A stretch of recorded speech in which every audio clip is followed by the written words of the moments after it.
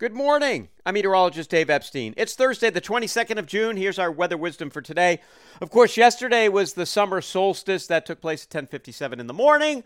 And what a beautiful day. I have to tell you, and I know a lot of folks don't feel this way, although I have to say I was a little surprised when I put this out on Twitter, the number of people that said yes, they agreed. I thought yesterday was stunning. I'd be happy if it never got any warmer than that. I mean, it was like low 70s, sunny, comfortable humidity. The sun's strong. You can go in the water. Just have a towel when you come out. Why do we need it to be 85 and 90 degrees with all sorts of humidity?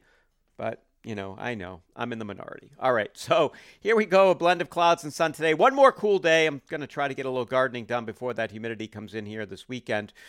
I am spraying tomatoes today.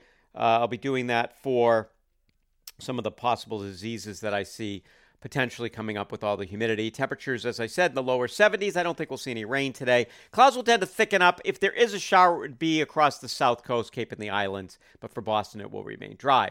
Now, tonight, as that warm front lifts north, that's the dividing line.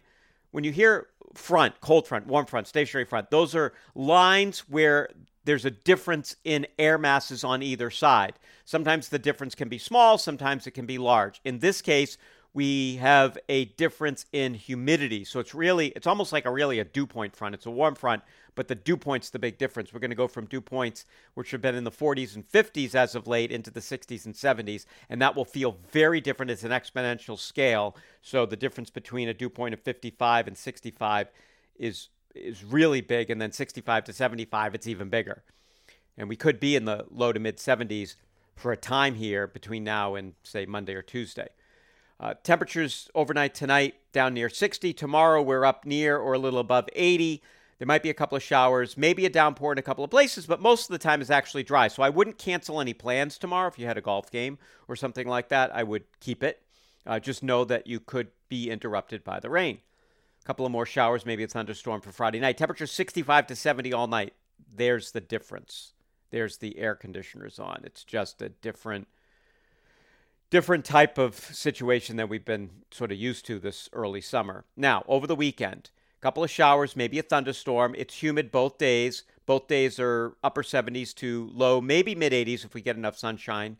And if you get a downpour, it could be quite a bit of rain in a short amount of time. And then with all the humidity, things are just not going to dry out quickly.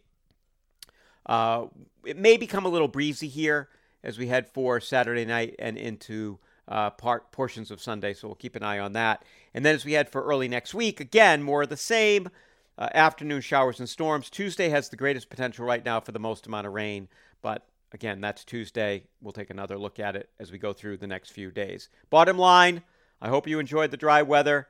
If your air conditioner has been off, I have a feeling it's going to be turned on. Have a great morning.